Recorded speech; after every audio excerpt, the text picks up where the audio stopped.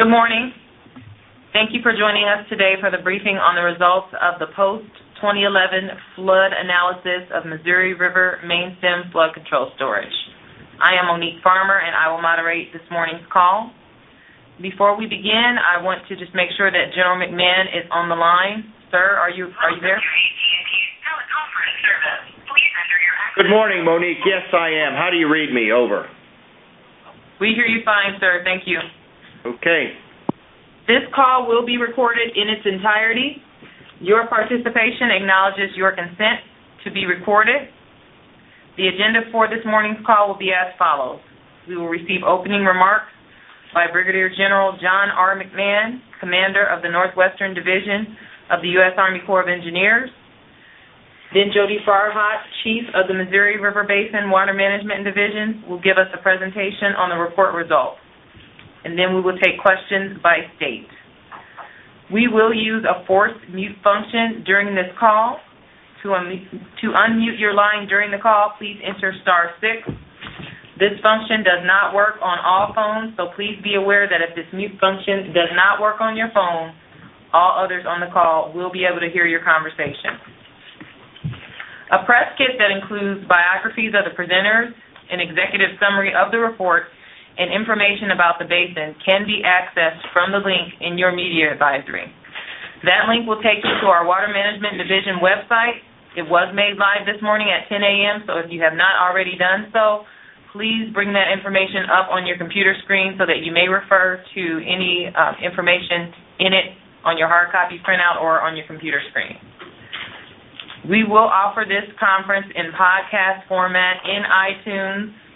Follow the iTunes link from your media advisory or go to iTunes and run a search for Missouri River Basin Water Management to download the call by close of business today. We will now begin with opening remarks from Brigadier General John McMahon. Monique, can you hear me? Yes, sir. Great. Well, thank you, and thank you all for joining us today. Appreciate the media being interested and continuing to follow the unfolding of the follow-through that the Corps and other agencies, the states, other federal agencies have invested in responding to the flood of 2011. This particular report that we'll describe today is born out of one of the 6 recommendations that came out of the independent external panel review back in December of 2011. And it really begins to address the question of reallocation of flood control space. Questions like, is 16.3 million acre-feet of storage dedicated to flood control enough? If not, how much more would we need? And what might be the impacts to the other authorized purposes? So what this report does for us in the basin is it begins a dialogue in the basin to help discern what we might do in the future to reduce flood risk, to increase performance of the system and its resilience, to minimize damage due to events like we endured during 2011. It's a high-level report, and it's leverage existing data and existing models. But the real I think takeaway from the report is that what we have here in the Missouri River Basin and the Missouri River main stem system is a volume problem. And what I mean by that is what comes into the system has to go out of the system every year, because if what comes in doesn't go out, then we start the next year with less flood control space than historically we've needed. So if you just think about the math associated with last year, where we had 61 million acre-feet of runoff of water come into the system, and if you just divide that and do the math by 365 days and do the transition from acre-feet to flow over the course of a day, you come up with a daily, every second of every day for 365 days, you have to pass 83,500 cubic feet per second of water for 365 days. And that number, 83.5 cubic feet of water surpasses the past previous record release of 70,000 cubic feet per second. And then when you just look at the problem a slightly different way in the context of 3 months of the year, we have ice on the river and ice on the reservoirs, in which time we can only release about 30,000 cubic feet per second. And then the other 275 days, what that translates into then is a release rate of over 100,000 cubic feet per second, again, which is way over the previous high of 70,000. So you can see that whatever we do, we're very challenged by what we saw last year in terms of getting that volume of water that is brought into the system out of the system to be ready for the next year. So the takeaway of all that is that what we've got to do here is take a systems approach, that flood control space, the reallocation of space in the reservoirs by itself is not going to solve the problem, that in fact what we've got to be looking at is the channel capacities between the reservoirs and downstream of the last reservoir, Gavin's Point. And we've got to ensure that those channel capacities are capable of handling whatever the amount of water that we release at is accommodated. So that's the other big component of this problem, is that we've got to have adequate channel capacity to accommodate whatever flow we decide to. Now, I think the report points to the fact that had we had some additional flood control storage space, it would have reduced the level of flow somewhat, but it still would have exceeded, I think, the previous high of 70,000. And Jody Farhat will get into that here in a minute. But I want to thank you all for being with us today, and I plan to stay on the call and participate in the Q&A at the end. And with that, I'll turn it over to Ms. Farhat. Thank you. Thank you very much, sir. And thank you, everyone, for joining us in today's call. My remarks today will provide a brief summary of the report, which was posted on the website this morning, and my talk will cover the following key topics: the purpose of this analysis, some background and discussion of the methodology used, a discussion of the limitations of this analysis, a summary of the economic impacts, and finally, the conclusions. Much more detailed information is included in the executive summary and in the report itself, which is posted on our website. This analysis was initiated as a result of the record 2011 flood event in the Missouri River Basin and was one of the 6 recommendations of the independent review panel that examined the Corps' regulation of the reservoir system during the 2011 flood event. The primary purpose of this analysis was to examine how additional flood control storage may improve flood risk reduction in the future. The analysis also provides a limited investigation of the impacts of providing additional flood control storage on several congressionally authorized project purposes. So first, a little background on how the Mainstream Reservoir System is managed to provide flood risk reduction. Flood control regulation of the reservoir system is centered on the concept of capturing water in the reservoirs during periods of high runoff, which typically occur in the spring and early summer, and evacuating it later in the year at the lowest possible rate over a long period of time to reduce flood damages in the downstream reach. A key objective in this operation is to evacuate all of the flood water stored in the 6 reservoirs prior to the start of the following runoff season. Flood water is not carried over from year to year because doing so would limit the ability of the reservoir system to reduce flood risk in subsequent years. This means that all of the runoff that occurs in the basin in any given year must be released from the reservoir and must pass through the downstream river reach prior to the start of the next runoff season. Now on to the study methodology. For this analysis, a 2-step process was followed. The first step was to determine the potential effect of additional flood control storage on the 2011 reservoir releases. The second step utilized flood control storage levels determined in the first step to evaluate the potential economic impacts of increase in flood control storage on flood control, navigation, hydropower, water supply, and recreation. Under the first step, a range of scenarios was developed to determine the volume of additional flood control storage necessary to limit Gavin's Point peak releases. For the 2011 flood volume of 61 million acre-feet, limiting peak releases from Gavin's Point Dam to 140,000 cubic feet per second would require an additional 0.9 million acre-feet of flood control storage above and beyond the existing 16.3 million acre-feet. Limiting releases to 120,000 would require 2.6 million acre-feet, and limiting releases to 100,000 would require 4.6 million acre-feet of additional flood control storage.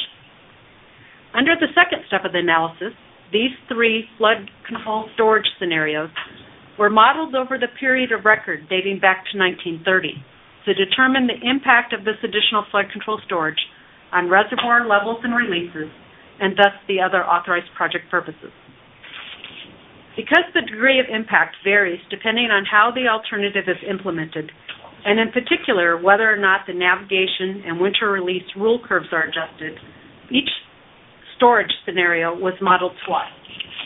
First, the storage scenario was modeled with the existing navigation and winter release rule curves, and then it was modeled again with the rule curves lowered an amount equivalent to the additional flood control storage volume. For comparison purposes, the no-action alternative, which has the existing flood control volume of 16.3 million acre-feet, was also modeled. Output of this reservoir modeling includes reservoir levels and releases for all 6 reservoirs. In addition, it includes flows at key gauging stations throughout the basin for the 80-plus year period of record.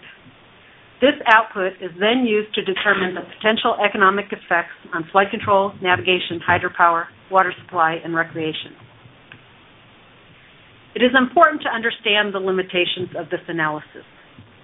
This report is not intended to be a complete analysis of the impacts and is not intended to be a decision document. Rather, this analysis is intended to be a launching point for broader discussions within the basin about the desirability of increasing flood control storage. This and many other post-flood reports will be useful in guiding the path forward. This report includes a limited investigation of the potential impacts on some of the authorized purposes. It does not attempt to describe impacts to cultural resources or to the environment, including impacts to threatened and endangered species. We simply did not believe we could adequately address these important issues in the short time we had available for the study, but they are very important and would no doubt be impacted by any change to the flood control storage in the reservoir system.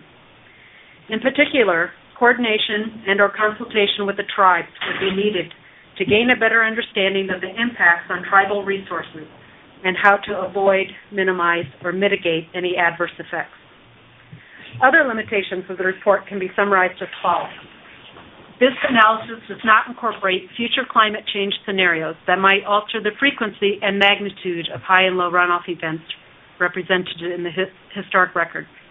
The analysis did not include alternatives that incorporate multi-year flood control regulation or new storage projects, nor did it present an updated stage damage relationship at key downstream locations.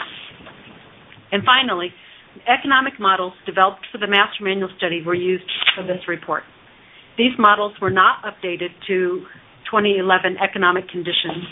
However, we believe that the relative differences between alternatives can still be examined and remains a valid representation of the impacts of changing the regulation of the system utilizing the best available information. Now on to the summary of economic impacts. Flood control is the only authorized project purpose that requires empty space in the reservoirs.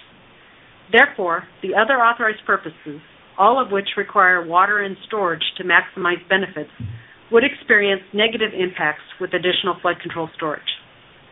The analysis shows that when compared to the no-action alternative, the total average annual benefits of the reservoir system decrease as the amount of additional flood control storage increases. The reduction in total average annual benefits is, for the most part, due to the negative impacts to the authorized purposes, including navigation, hydropower, water supply, and recreation. This loss of economic benefits to other purposes is not offset by an increase in flood control benefits on an average annual basis. When analyzed over the period of record, there was no significant increase in average annual flood benefits for any of the alternatives when compared to the no-action alternative. The largest increase in flood benefits was less than 1%. However, when 2011 is considered alone, flood control benefits show a 1.5 to 3% increase as flood control storage increases. Details regarding the impacts on the other four purposes can be found in the executive summary and in the report itself. Many of the impacts noted here are a result of the general lowering of the upper three reservoirs, particularly during periods of extended drought. Results of this period of record simulation show that minimum reservoir levels during the most recent drought, which extended from 2000 to 2008, would have been as much as 5 to 6 feet lower with the 4.6 million acre feet of additional flood control storage. And finally, the conclusion. This analysis showed that providing additional flood control storage in the Mainstem Reservoir system would enhance flood risk reduction in a repeat of the 2011 flood event. However, due to the tremendous volume of water that must be moved through the reservoir system, record releases would be required regardless of the amount of flood control storage provided. If flood control storage were increased by approximately 30% with the 4.6 million acre feet, peak releases could potentially be reduced from 160,000 cubic feet per second to 100,000 cubic feet per second. These lower releases would reduce flood risk below the reservoirs, but would not have prevented widespread damages. The lower basin has experienced several years, 2010 being the most recent, when downstream flooding has occurred primarily due to runoff from rainfall events below the reservoir system rather than the reservoir releases. Additional flood control storage may reduce flood risk on the lower river during certain types of runoff events. However, peak downstream flows and maximum stages cannot be reduced in all events. This is due to the difficulty in predicting flood-producing rainfall below the system. The ability to reduce downstream river stages depends on the timing of the peak flows and the distance from the control point. Therefore, flood control storage in the reservoir system is just one piece of the solution. Increasing channel capacity and reducing encroachment in the floodplain are two of the many additional methods to effectively reduce flood risk. Thank you very much. Thank you, Jody. For those who may have joined us late, this call is being recorded in its entirety and can be retrieved from the Corps website or from iTunes by no later than close of business today. We will now begin the question and answer portion of today's call. Just a reminder, please press star 6 to come off mute if you do have a question. We will begin with the state of Iowa, and I'd ask any congressional delegation members or representatives on the line if you have questions. Any members with the state of Iowa? Tribes with Iowa? Local government for Iowa? Okay, moving to the state of Nebraska.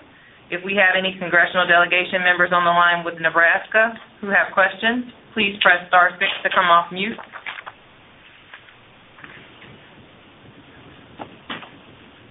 Okay, and let's go back to Iowa because I forgot to ask press for the state of Iowa if you have questions. It's star 6 to come off mute. Okay, back to the state of Nebraska. Do we have any state representatives for Nebraska on the line with questions? Tribes? Local government for Nebraska? Press, state of Nebraska. Hi, this is Nancy from the World Herald. Can you hear me? Yes, Nancy. What does it mean to increase channel capacity? How do you do that, and who has the authority to do that? So, Nancy, this is General McMahon. Can you hear me okay? Yes, sir. Yeah, no, that's a great question. And, the original 1944 Flood Control Act that authorized the system, which included the downstream flowways and in between the reservoir flowways. The levees that were envisioned in that original authorization, some of them were never built.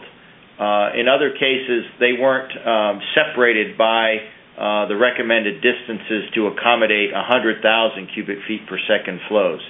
In addition to that, what we have is a lot of aggradation, that is the accumulation of soil deposits and whatnot in the flowway, and channel degradation and other things that have occurred through the life cycle of the river. So what we're suggesting here, and your question about do we have the authority, is a really good one. And I guess the short answer is no, not really. Not beyond that which we've already done. And of course, authority is only one piece of the puzzle. The other is an appropriation. So I would answer your question this way: that if we were to do something significant in this regard, that is to increase the capacity of the flowway, it would require additional authority or new authority. Over. But I don't understand what that actually means. Does that mean dredging the river? Does that mean carving out new wetlands? That's what I'm asking. How do you actually physically increase capacity? Yeah, so there's many ways. Setting the levees further back is one. Dredging is problematic, and so that's not really a feasible one. But generally, it's moving the levees further back to accommodate whatever flow that you want to design an improved system to. So there's kind of the upshot of this report that the reservoir system and discharges are so limited in they're limited in that the real alternative to dealing with last year's flooding is downstream, creating more space, levees further back, people not building on the floodplain, both of which would be a hard sell. Over. Yes, ma'am. And so I mean, you make a really good point that floodplain development is one of the big challenges that we have, and it's highways, it's bridges, it's farmland, it's small towns and big cities. I mean, all those characteristics of the floodplain are existing. So we need to take a very deliberate approach and consider what is. I mean, we're not going to be able to turn the clock back in that regard. But the point is, I mean, if we're serious long-term about being able to accommodate an event like occurred in 2011, we're going to have to change the way the floodplain is viewed.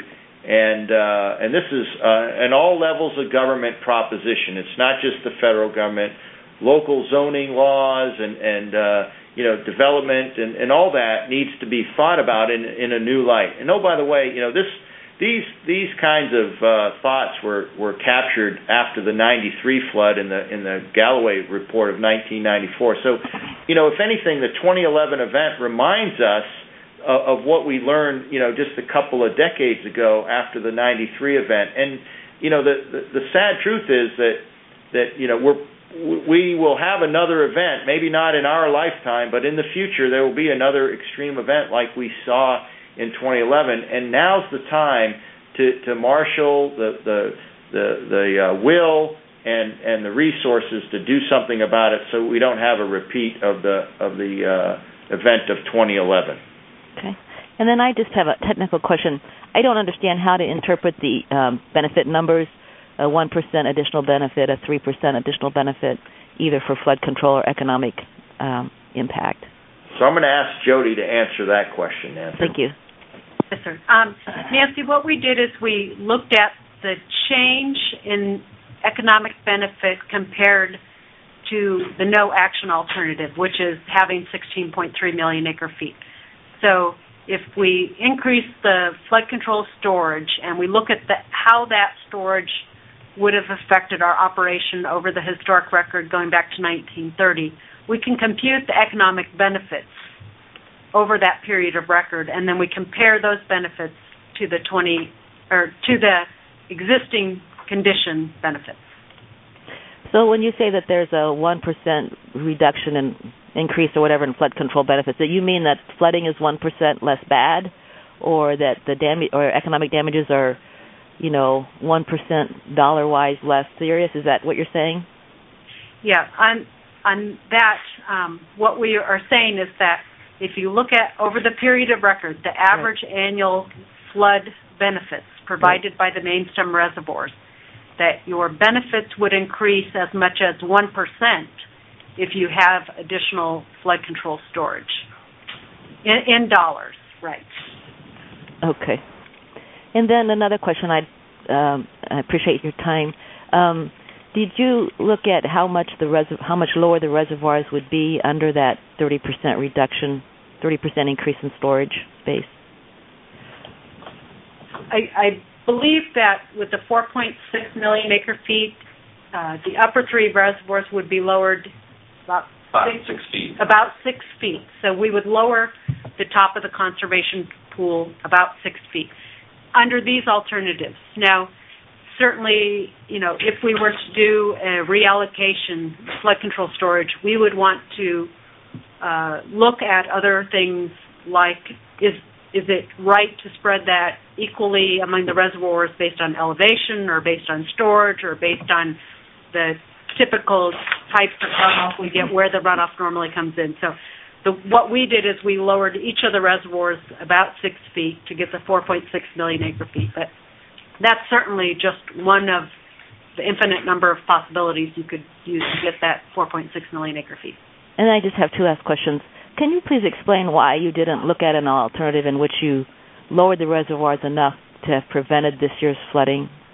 Does that make sense? And could you reiterate that you guys aren't making any recommendation, right? You're not recommending this 4.6 million. Right. We are certainly not making any recommendations in this report. It was just to be a discussion point and to answer some questions. And the answer to your first question, why we didn't look at lowering them enough, goes back to that volume issue that the general talked about. It is impossible to get releases any lower than about 100,000 CFS because of the sheer volume of water that we're passing through the reservoir system in a 12-month period. That gets back to his opening remarks. And so even if the reservoirs had no water in them, if you want to end up a year later exactly where you started, you have to pass the 61 million acre feet of water through the reservoir and through the downstream river reach, and that requires releases of about 100,000 CFS for a long period of time. Okay. Thank you. You're welcome. Thank you, Nancy. Do we have any other members of the press from the state of Nebraska on the call who have questions? And it's *6 to come off mute. Okay, we will move to the state of Missouri, and I'd ask any congressional delegation members on the line who have questions to press *6 to ask your question. Anyone with the state of Missouri on the line with questions? Local government. I'm sorry, go ahead. Did you want media yet, or you from the state of Missouri? I'm sorry, what's your name? This is Mike Lear, Missouri Net. Were you ready for media? I'm sorry. Yes, go ahead, Mike. Sure, thank you. I've got quite a few questions answered with your previous conversation with the lady from Nebraska, but let me follow up on a couple of things. So are you saying that increased storage then would not benefit flood control, or are you saying that when balanced against other uses, it's not cost effective, or is it a little both? What the analysis showed is that in a very large flood like 2011, additional flood control would provide significant benefits. However, if you look at that over the period of record, because this was a rare event and most years you don't need that additional flood control, it doesn't make a very large change in that flood control benefits, less than 1% in all cases.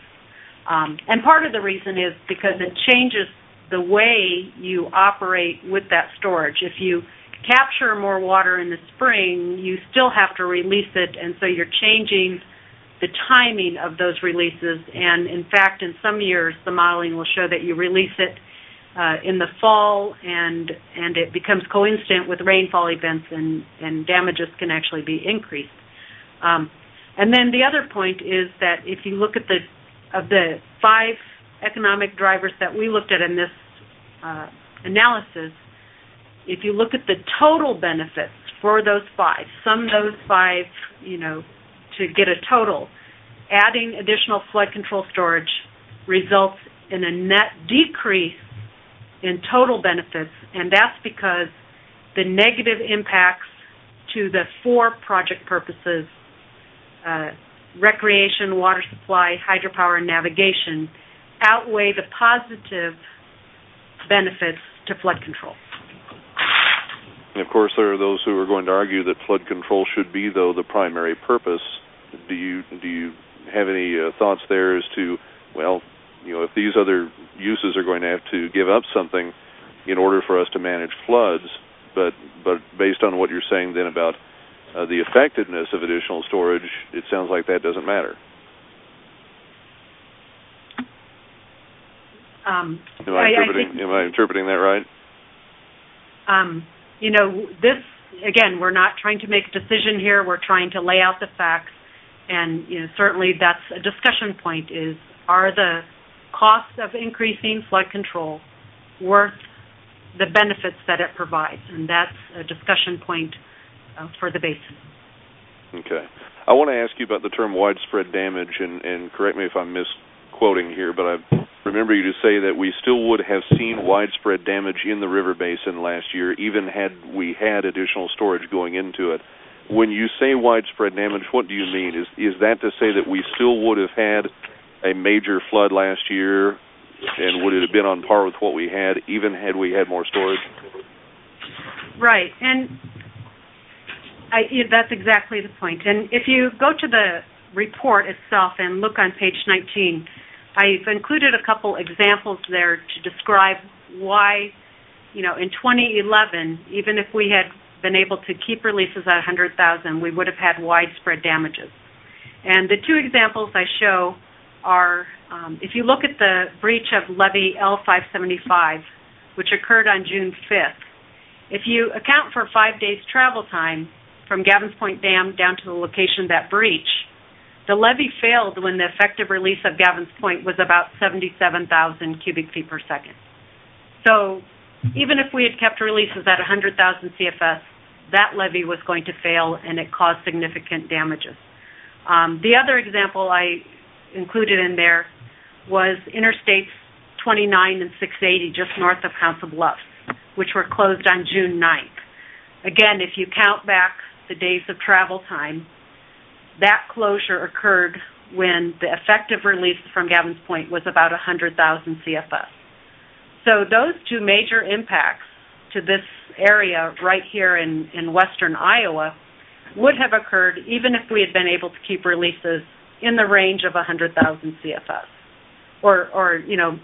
And certainly, there are impacts that wouldn't have occurred, but it still would have been a tremendous historic flood event. And I'll go ahead and let you know when I asked this question, because before I did this job, I did a lot of farm news coverage, and I worked with a lot of farm groups, Farmers Union, Farm Bureau, or some of the groups that I imagine when they listen to this and when they hear this, one of the first things they're going to focus on is talk of moving levees back. We're talking about taking more land out of farming. They're going to obviously have strong reaction to that. What are your thoughts about how they're going to receive this?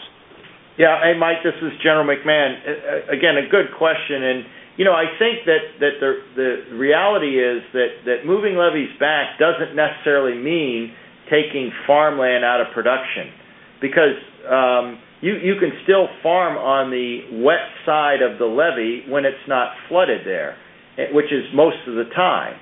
And, oh, by the way, there's always what we call interior drainage that is land taken out of production that's on the dry side of the levee, but because of local drainage, it's flooded, and it stays flooded because there's no accommodation for draining that field through the levee.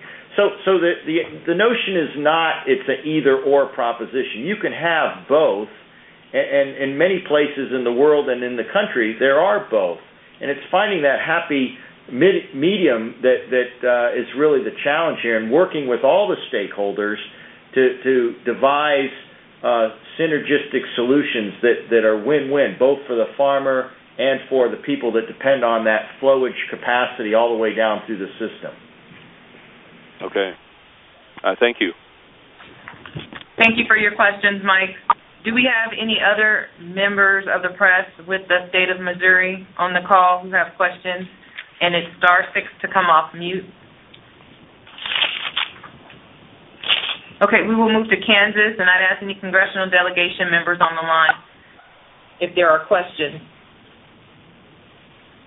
State representatives with Kansas, tribes, local government, press, state of Wyoming, congressional delegation members, state representatives, tribes, local government, press, state of North Dakota, congressional delegation members. Press *6 to come off mute. State of North Dakota, tribes, local government, press with the state of North Dakota. Hi, my name's Jessica. I'm with KFYR. I'm sorry, it's Jessica? Yes, I'm with KFYR. Jessica, your last name, please? Ruth. Could you spell it for me? Roose. Okay, please proceed with your question. Okay. In the report, it says that increasing flood control capacity would have negative impacts on other parts of the dam, like generating hydroelectricity and providing recreation. Can you explain a little bit about what those negative impacts would be?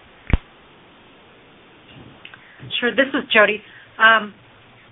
If we increase the volume of flood control storage, it requires us to lower the reservoir elevations. And those impacts primarily come through, for recreation anyway, during periods of drought. And being from North Dakota, you know that when we go through a period of extended drought and the reservoirs are lowered, it impacts recreation by making access to the reservoirs more difficult. And this is particularly true of the upper three reservoirs. So by adding flood control, we would start a drought at lower reservoir elevations and end up in the drought even lower than we would have without providing additional flood control storage, and therefore recreation would be negatively impacted. And hydropower is also affected, and I guess there's a couple different reasons for the impact for hydropower. One of them is because the ability to produce hydropower, the volume of hydropower you can produce, is a function of both the amount of water you release and the pressure on those hydropower units, or we call it the head on the units. So if you lower the reservoirs every day of the year, even passing the same amount of water through the turbines, you would produce less hydropower. And the other thing that additional flood control storage could do is it could change the timing of when you release that water. If you're storing more water in the spring, you end up releasing that water later in the year in the fall. And when we push water into the fall, it has less value than the water that we release in the summer. Does that answer your question? Yeah. Can you just explain, why it would have less value, what that means?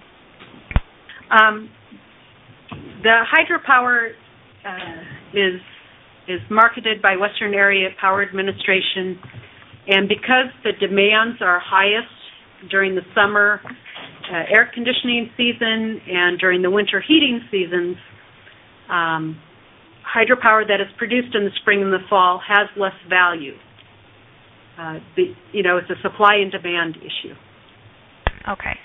And also you said that, even if we would have had extra flood control capacity, it might not have prevented flooding. We would have still had widespread damage.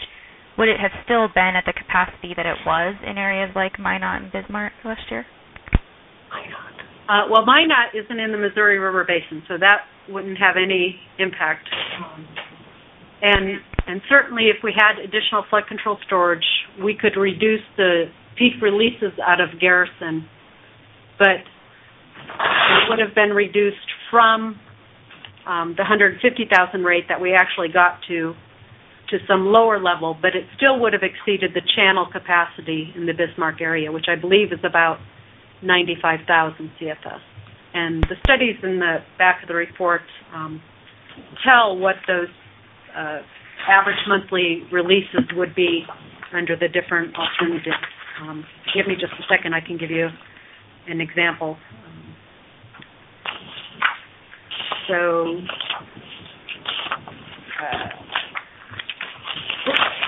It's coming here. So under the alternative with 4.6 million acre-feet of additional flood control storage, peak releases from Garrison would be reduced, actually it's quite a bit of reduction, to about 78,000 CFS. And if we had 2.6 million acre-feet of additional flood control storage, they would have been in the low 90s.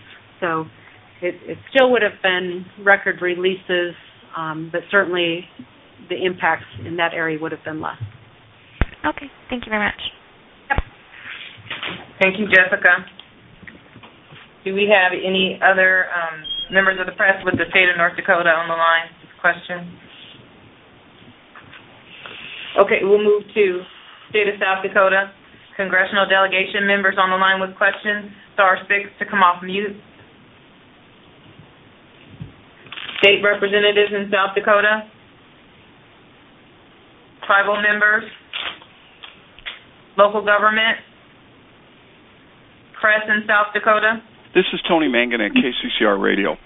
The first question I would have is, does this report or study reaffirm what the Corps has been saying for several months, that they really there was some things they just could not have done given all of the snowpack and the rainfall, that while you might have had some storage capability, you just weren't going to be able to, you could not have prevented the flood completely, even if you had more storage capability?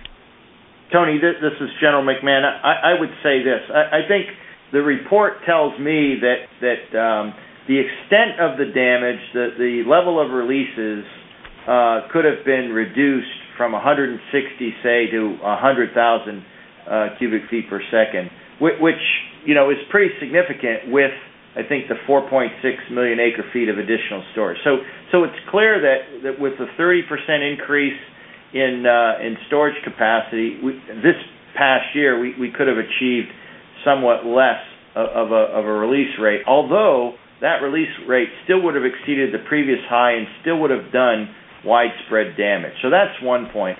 But the other bigger takeaway is that if we're really to do something long term here, not only might we consider increasing the flood control capacity or reallocating it to be more accurate, but we also need to do something about the in-between, the reservoir runs of the river and the downstream run from Gavin's Point. And let me just make another point about it, and that is, we got to remember that what happened in 2011 was markedly different than what happened in 2010, where we had a lot of tributary inflow and a lot of flooding downstream of Gavin's Point, none of which would have been mitigated by the flood control capacity of the system. So, every year is different, and the dynamic of the river and the dynamic of the weather interact in ways that nobody can predict very accurately, and we've got to have a system design that accommodates all of these scenarios. And if history and past experience is the teacher here, it's not only planning for an event like 2011, but thinking back through the years, 2010, where we had mostly tributary inflows south of Gavin's Point, and other issues in past experiences. So this idea that we got to take a system approach and address all aspects of the system, and this will be borne out, I think, in our vulnerability assessment that will be coming out at the end of May that addresses all the things that the leaders in the basin might consider as future investments to improve the performance of the system, reduce flood risk, and improve the resiliency, if that helps. Over. Thank you. Jody, or maybe General, one of the other things is, is this report going to be used perhaps to talk, you've got a lot of homes, you've got a lot of businesses, up and down the stream, including the Pier 4 Pier area, that are fairly close to the river. Are you going to look at that and maybe look at different things as far as floodplain, increasing the floodplain? I mean, showing folks that maybe being too close to the river, if you start storing more water, could be a problem? Well, I think that people need to understand their flood risk based on where they live relative to the floodplain and facilities like dams and levees. And, you can never eliminate it completely. There's always risk, and that's why flood insurance is a good investment in my mind. But I think, our responsibility is to look at this as a system and to work with state and local officials to communicate that risk and work risk mitigation factors with local and state officials where we all have shared responsibility. So it's a team effort, I guess, is the bottom line of the answer to your question. Over. Thank you. And Jody, many times last year during the flood, you always said that if you do one thing as far as increasing or lowering the water, there's always a cause and effect. In your mind, if you hold more water, what's the major cause and effect and to the other uses or the other priorities of the river? Just to clarify, you mean if we... I don't understand when we hold more water. Well, I'm sorry. If you decide to have more storage space, okay, what's the cause and effect? I mean, how does that change other priorities?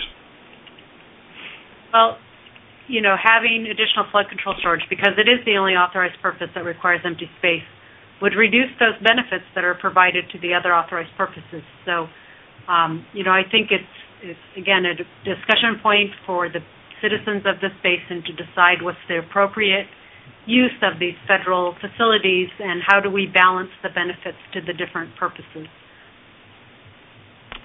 Thank you. Thank you for your questions, Tony. Do we have any other members with the press in South Dakota who have questions? Monique, can you hear me? Yes. This is Jeff Dooley from Dakota Dunes. Hi, Jeff. Just maybe a comment or question for General McMahon. I'm very encouraged to hear you recognize the correlation between increased storage and channel capacity. I know there's been a lot of focus on just creating more storage, but to create more storage, obviously you have to move more water through the system.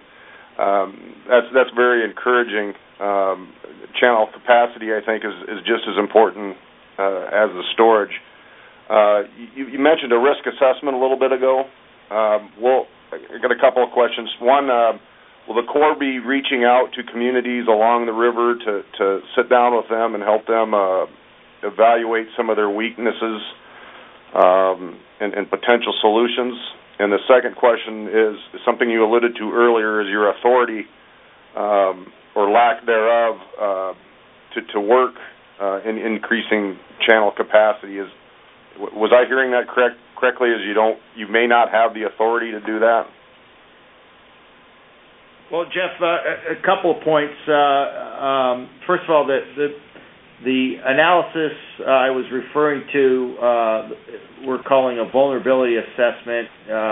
We're planning to conclude it and release it by the end of May, and it is going to look at all the things that we've either learned or relearned about flooding in the Missouri River Basin and make a set of recommendations for leaders in the basin, whether they're members of Congress, governors, local officials, federal officials, but leaders in the basin to take into consideration as we go forth under the vision of reducing the vulnerability of people and things in the floodplain over the long term. And it's going to require, I dare say, a significant effort, a significant investment over time if we're serious about reducing the risk that we saw manifest itself in the flood of 2011.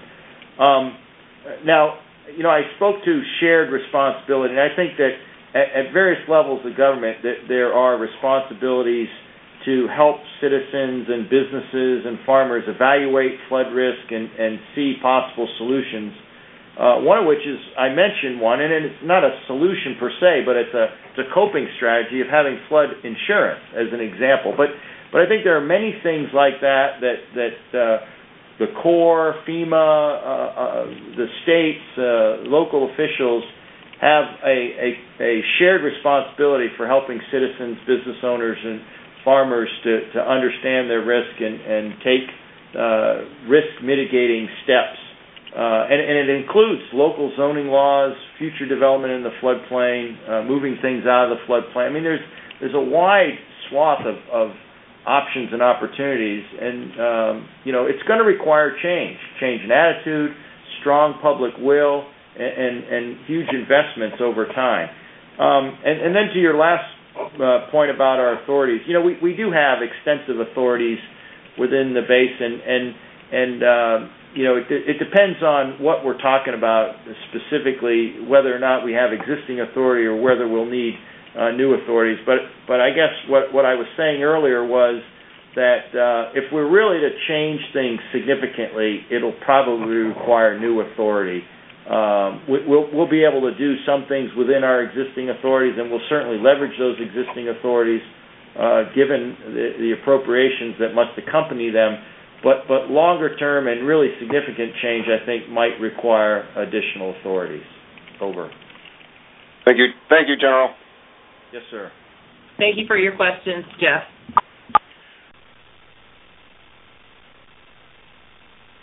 Okay, do we have any other members of local government on the line with the state of South Dakota with questions? And it's *6 to come off mute. Okay, and then I'll do another call for members of the press with the state of South Dakota. State of Montana, congressional delegation members on the line with questions. State representatives with the state of Montana. Tribe, local government, press in the state of Montana. Do we have any national press on the line? It's *6 to come off mute. Do we have any final questions before we conclude today's call? Yeah, this is Nancy again from the World Herald. Can you hear me? Yes, Nancy. I think the General touched briefly on this. What's the next step forward from here? There's a May report coming up. How do we get from where we are now to where we need to be?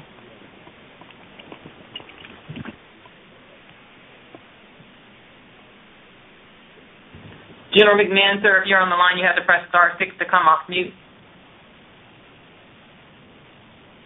Can you hear me okay, Monique? Yes, sir. Okay, thanks. Nancy, thanks for the question. So I think there's, as we were saying earlier, this report is another report, again, following through on our commitment to follow through on the independent external panel and other things that we've learned. We've been holding these twice a month calls to keep everybody apprised of progress on the levee repairs and the situation with respect to the weather forecast and all that. Anyway, I think that, and I did mention the vulnerability assessment that we're undertaking, but I think what we're really trying to do is generate a disciplined dialogue within the basin on the basis of this kind of information, so that as people reflect on what the opportunities to act might be and how they might decide to take one or more of these initiatives, the resource commitment associated with it, the time and all that. So there's, I think, many avenues that present themselves. We're continuing the coordination through the Missouri River Flood Task Force. I think that the dialogue needs to unfold now and into the future, and as the citizens, the members of Congress, the governors, the leaders in the basin begin to discern the best path forward, and hopefully we do this in a concerted, basin-wide basis of support, because as you know, in the past there was a lot of tension between the upper and lower basin, and a lot of that's been dissipated by the appreciation for the need for enhanced flood risk reduction. So I think it's hard to say exactly what the actual course will be, but I think through these dialogues and discussions and informed by these kinds of technical reports, I think we'll have the basis for having as much good decision making in the future and investment decision making that will lead us to a better place long term. So I hope that answers your question. Yes, it does help. And Representative King out of Iowa has already issued a press release critical of your report, saying that it doesn't really address the issue of flood control. Basically, he describes it as incomplete. And I think you guys have talked about this. Was there anything more you could have done with flood control? Did you, given what you've seen? And then if you're already being criticized right now, and we went through 93, how realistic is it that we're going to make some progress this year? And is the kind of progress we need really outside the scope of the Corps? I.e., giving you more authority isn't something that you automatically do yourselves, and floodplain control and all that stuff isn't your bailiwick. Thank you. That's it. Yes, ma'am. So, you're touching on a couple of things. Criticism is out there in any case from many different camps. So, it's part of the dialogue, quite frankly, and I think we entertain it with an open ear and a sincere desire to discern the best path forward, and not by decisions in the Corps, but by corporate basin-wide decisions by the leadership across the basin, the governors, the members of Congress, and so forth. So to me, it's all part of the dialogue that needs to follow out of the experience of 2011 and past experiences such as 93 and 97 and 2010. So to me, it's bigger than the Corps, but the Corps obviously plays a key role, maybe not the key role, but a key role in concert with the leaders in the basin, and we're trying to participate in that process with the governors. There's another governors meeting, I think, in the later part of May up in Bismarck that we've been asked to participate in, and certainly members of Congress, including Representative King from Iowa. We've been talking about the way ahead and working together to have. I think he suggested this morning that there be a congressional strategy in concert with the overall basin strategy for going forward. So I see that as a positive and part of the process that we're all participating in. Thank you. Sir. Thank you, sir. Thank you for your questions, Nancy. One more call for any final questions before we conclude. Okay. Well, just another friendly reminder that the spring public meetings will take place next week, starting on Monday, April 16th. Visit our website for the spring public meetings schedule. Also, for those on the call who may be unaware, we do hold twice monthly conference calls to keep the basin informed about the current weather conditions and our reservoir release plans. An updated media advisory will be distributed for the next call once the date has been scheduled. I'd like to thank all of you for participating on today's call. We are now adjourned.